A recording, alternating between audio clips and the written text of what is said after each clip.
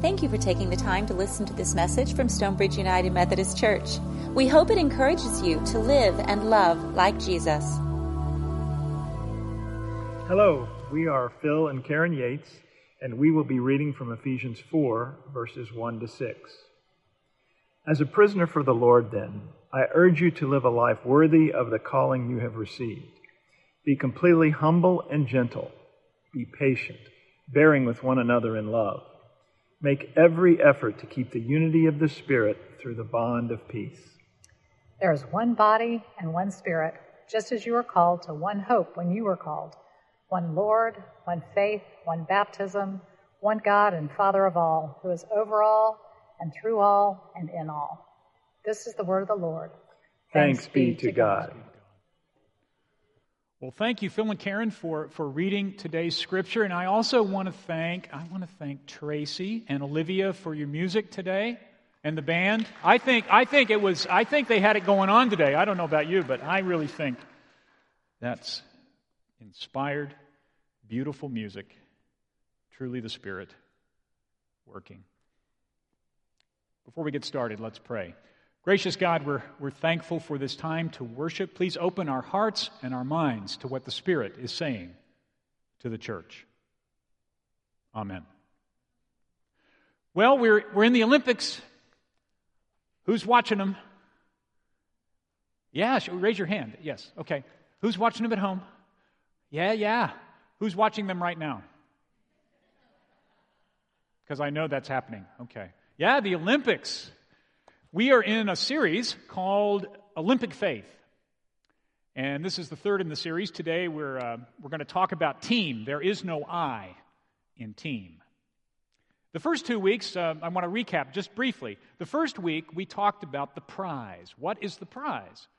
And the prize, of course, is the witness of our lives having an impact on another person. Keep our eyes on the prize. And then the second week, we talked about endurance. And who can forget that image that Pastor Jeff gave of, you're running the 4x400 and you're the last lap and you've got the gorilla on your back. I'm going to think about that all the time. The gorilla on the back, sort of keeping you down. That's why we need endurance. And today we're going to get into this notion of team. We love team sports, right? And I imagine you OU Sooners and Longhorns are really loving your football right now, right? Because of this SEC thing going on, okay? I got one thing to say. Gig 'em, okay? Yeah. Woo, okay, thank you. I've always wanted to do that on a stage, okay? You can tell lead pastor's out of town. Associates getting a little wild. Team sports, big results, things happening, coordination, working together. There's this synergy, right? The whole is greater than the sum of the parts.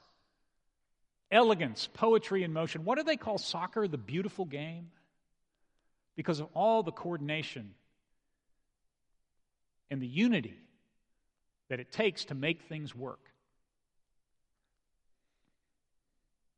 I hope you noticed today's scripture included some talk of unity. We're going to get to that in just a minute. The Olympics introduced team sports in 1900. The first two sports were water polo and football. That's association football for you NFL fans, right? Soccer. And it was only for men, okay? Women's sports came along, volleyball, team sport, first team sport for women in 1964. And then several more sports followed. Field hockey for men and women, team handball, which we don't play much of in the United States, but which is really big in South America. Rugby, that came in 2016. Softball was in 1996, then it was out in 2012, and now it's back in 2020, which is really 2021. And Kat Osterman, 38 years old. Whew. Oh yeah, can I get a witness? I mean, they didn't want her to be a coach, right? She couldn't get into the coaching piece. They rejected her for that. She said, okay, I'll show you. I'll just pitch. I love that. And then baseball in 2020. And so we got all these teams really wanting to get in. And so speaking of elegance and poetry and motion and a beautiful game, look who wants in. Yes. USA Cornhole does aspire. That's its actual vision. I'm not making this up, okay? I would not do that. What is the vision of USA Cornhole? But for the sport of cornhole to attain inclusion in the Olympic Games, establish and maintain the governance of the sport within the United States, and be a leader in the international growth of cornhole. There's hope for us. Mixed cornhole championships, right? Yes, we love our team sports. And this Ephesians text, with its emphasis on unity and working together, is a perfect text for today's emphasis on team sports. Now, Ephesians, interesting book. We call it the letter to the church at Ephesus, although, frankly, friends, and we've been going through this, every time, we get into the New Testament, we have to sort of point out a couple of things that scholarship has shown us. That one is, we're not quite sure this letter was written to the church at Ephesus. I was looking at some research on this, and they showed us there was a picture of a codex, which is kind of a Greek translation, and the most ancient translations have the text of Ephesians, and then off to the side is a little caret that says in Ephesus. So when it says written to the church, the little caret says, oh yeah, in Ephesus. So that's what makes scholars think, maybe this was an encyclical. Maybe this was a letter that was written to all the churches. And it got moved around from church to church. And that particular manuscript was the Ephesus edition. Well, why do I bring that up? Well, friends, it doesn't really matter whether it was written to the church at Ephesus or it was written to the church writ large. It's written to us. It's a letter to us. First part of the letter, chapters 1 through 3, this is a pretty Pauline deal, although there is some doubt that Paul wrote this. So, okay, with all of that, still inspired Scripture, okay? Probably a student of Paul, writing in the spirit of Paul, which is very common. First, the theology in chapters 1 through 3. 3 points. God's plan is for the unity of all things. Everything will be unified in heaven and earth. The second thing is the church is Christ's body. And we talk about that sort of all the time. We are the hands and feet of Christ. Well, this is kind of where Paul lays and I'm going to go with Paul, okay? Paul kind of lays the case out. And we sort of kind of just talk about that, but that is an incredible kind of thing to say. It's an incarnation, right? A fancy word for saying, God becomes something. Well, God in us, Christ in us. Pretty awesome, I'd say. And the third part of this theology in chapters 1 through 3 is that we are created, thusly, for a life of good works. That's what we're supposed to be about. 3 main points. God's unity, we are Christ's body, we're created for a life of good works. So in chapters 4 through 6, then, Paul kind of lays out the practical aspects of this. First the theology, then the practical, and we're in chapter 4. And Paul is laying out, okay, how do we accomplish this, friends? There's a lot there, but I want to focus on this. Paul talks about approaching this with humility, with gentleness, with patience, bearing one another in love. Since we're talking about teams, we're going to do a little team building this morning, okay? All the corporate people just said, oh no, HR is back. But no, bear with me. This won't hurt. I want you to turn to someone. Look at them. If you're not sitting with somebody, make eye contact with somebody and say the following. Say, you are a beloved child of God. Now, keep eye contact. Say the following. We can do all things through Christ. And then now finally, one more thing. Keep looking. We will bear with one another in love. All right, you guys are ready to go. You got it. Hang on to that. I want to talk to you about 3 keys to working as a team then. 3 keys, briefly. We have to know who's calling the plays. We're going to keep this kind of team metaphor going. We got to know who's calling the plays. We have to know the game plan. And we have to know our roles. Yeah, know who's calling the plays, know the game plan, know your role. First, who's calling the plays? Well, Jesus Christ, we talked about last week, was the pioneer and perfecter of our faith, right? Loosely translated, Jesus is calling the shots. Calling the plays. That's the Aramaic making its way to English, okay? Jesus said this in John 13:34. A new command I give you, love one another. As I have loved you, so you must love one another. Now, this is not news to us, but this is Jesus saying this is what we are about to do. When I say about, that doesn't mean getting ready. It means we should be about it, doing it. Sermon on the Mount, very early in Jesus' ministry. We know the Sermon on the Mount for this lyrical language, blessed are the meek, for they shall inherit the earth. Blessed are the peacemakers. Blessed are those who seek justice. That's the Greek translation. The Aramaic is a little more active. The Aramaic word means, and I got this from Richard Rohr, who I really appreciate. The Aramaic is a little more active. It means set yourself on the right way for the right goal.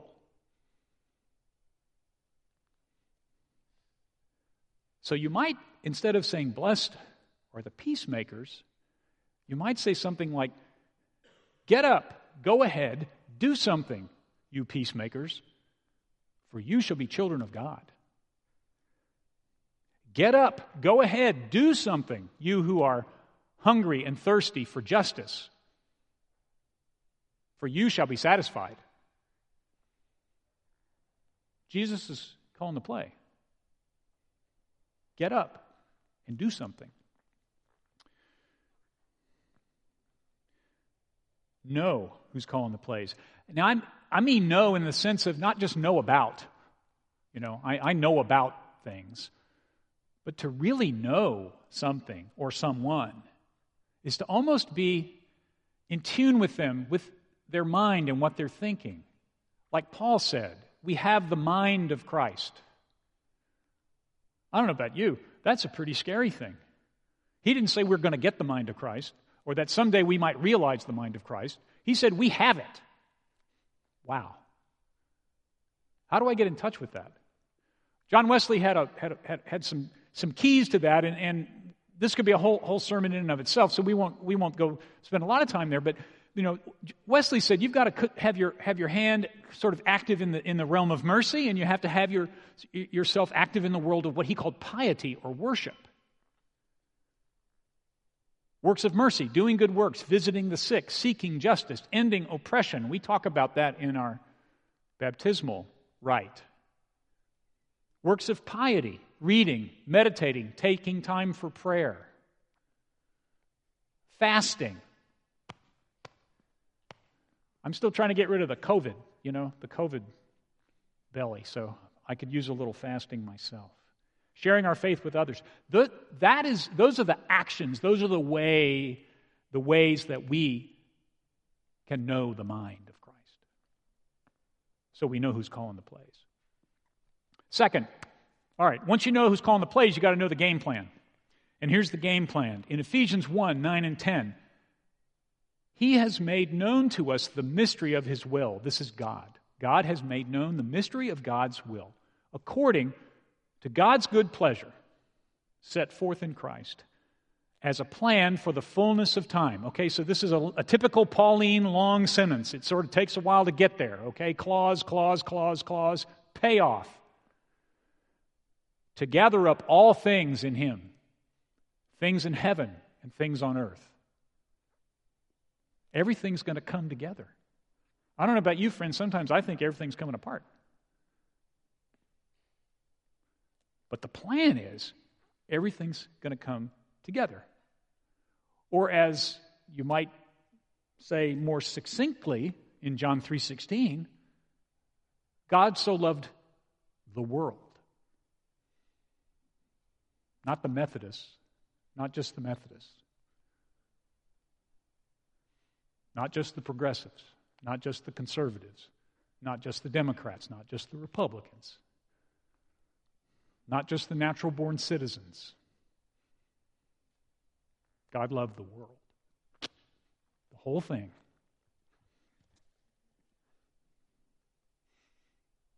So that's the game plan. Everything comes together. What's our approach? Be completely humble and gentle. Be patient. Bearing with one another in love. That's what we do. That's our stuff. That's what we're supposed to do. If you want a sports metaphor, think about the assist. The assist. What's an assist? Well, an assist is when one player helps another player score. In basketball, the point guard makes a pass to the guy under the basket, the guy or the woman under the basket scores. The passer gets the assist. My daughter played volleyball, so the setter gets a lot of assists. The setter is going to get the ball set to the front row, and the hitter scores. That's the assist. Okay? You with me? Virtually every one of the sports that I mentioned, those team sports at the beginning that are in the Olympics, have measured the assist. And so what if Paul is saying, look, don't seek to always score. Seek to assist. Seek to assist. Now, if you need another authority, John Wooden, some of you folks are going to have to Google John Wooden, okay? John Wooden, UCLA, very famous basketball coach, said the following: one of the acts I value the most is the assist. Helping a team member to score. The assist epitomizes cooperation. We're supposed to maximize the assist, and the scoring will take care of itself. That's the game plan. So if we know who's calling the plays, and we know the game plan, now we have to know our role. What are we supposed to do? Now we have the approach, right? I've talked about that. But what's our role? Well, Paul famously, in 1 Corinthians 12, sort of uses this metaphor of the human body, right, as the body of Christ. It's not, the metaphor doesn't stretch that long, but he does say this: indeed, the body does not consist of one member, but of many. And if the foot would say, because I'm not a hand, I don't belong to the body, that would not make it any less a part of the body. You remember this. The body needs all of the parts. And what I'm suggesting is you got to figure out, if you want to keep the metaphor going, what part are you? Now, don't be the appendix, okay? I'm just saying, right? Where nobody pays attention to you unless you're hot and never. Okay, so don't be the appendix. Now I know you medical people out there will get me after church and go, look, the appendix serves a very valuable purpose. I got it. I went for the cheap joke. Sorry. So, but what is your role? Seriously, what is your spiritual gift, or what are your spiritual gifts? Here's a list of them. Now, don't get worried, we're not going to go through all 20 of these, but these are biblically based spiritual gifts that, and they're not necessarily things we learn, it's things we're endowed with, things that are ours, part of us. I'm going to list, I just want to talk about a couple of them. Some surprising ones, actually. Administration. Who knew? The gift of administration allows a person to organize people and resources for greater efficiency, effectiveness, and success. Now, you and I both know, working in organizations, some folks are blessed with that ability, and some folks just, no, they don't. Bless their hearts.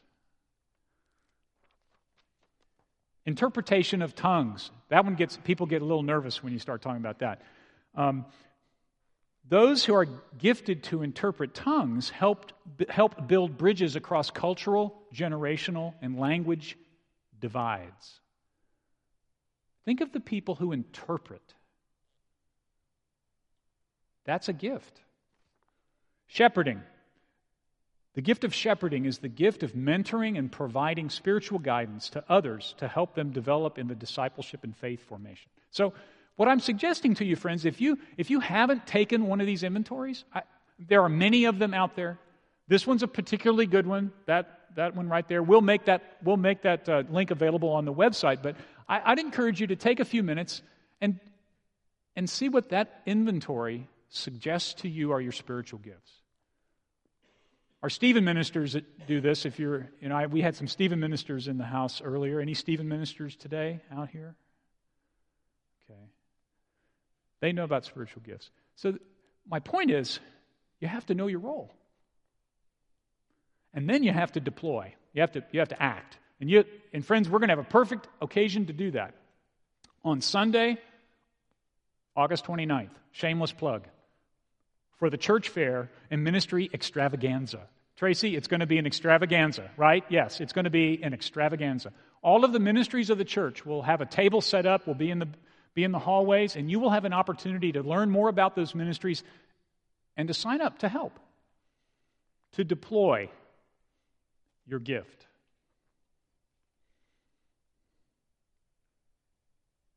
We have to know who's calling the plays, we have to know the game plan, and we have to know our role.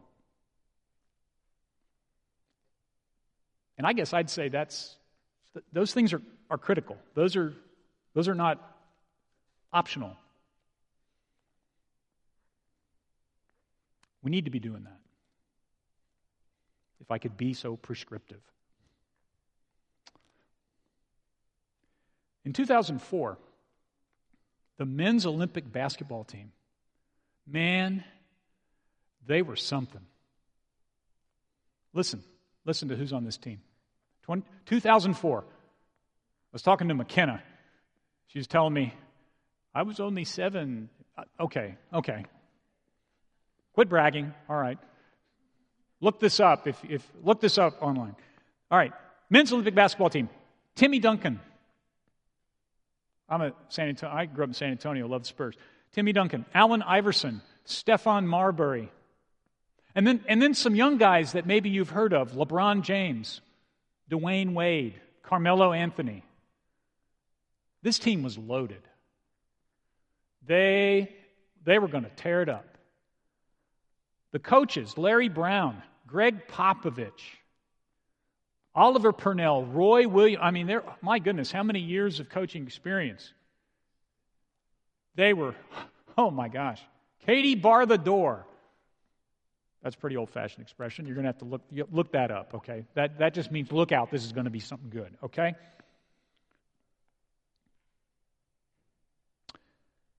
Puerto Rico, 92. USA, 73. Lithuania, 94. USA, 90. Argentina, 91. USA, 89. This incredible basketball team led by these exemplary coaches lost 3 games in the Olympics. That had never happened before, and that was after they lost a friendly to Italy before the whole thing started. Now, they did recover enough to win the bronze. Americans being Americans, the bronze is sort of like, paperweight, But, they were happy to get it. And here's what Larry Brown had to say after that first loss to Puerto Rico. From our perspective, the only thing we can do is find out what we're made of. This is a great opportunity for a group of guys to get together and figure out what it means to truly be a team. And I'm anxious to see if we'll be able to do that.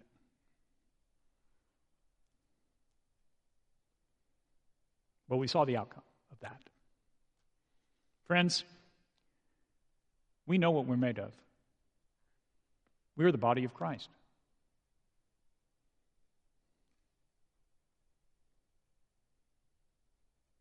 We know the game plan. For God so loved the whole world. And we know what it means to be a team, right? Be completely humble and gentle. Be patient, bearing with one another in love.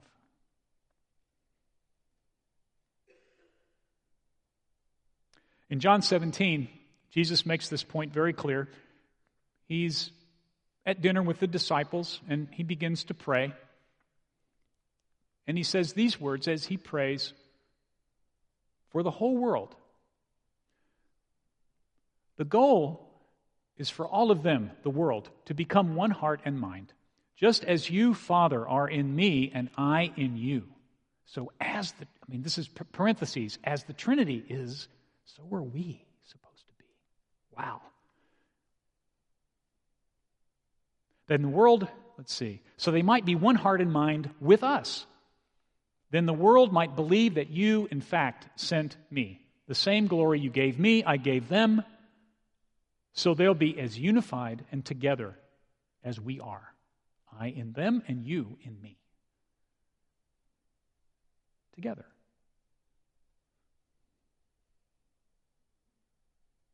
So one more time, turn to each other. Say the following. You are a beloved child of God. Say that to somebody. And now we can do all things through Christ. And then finally, we will bear one another in love.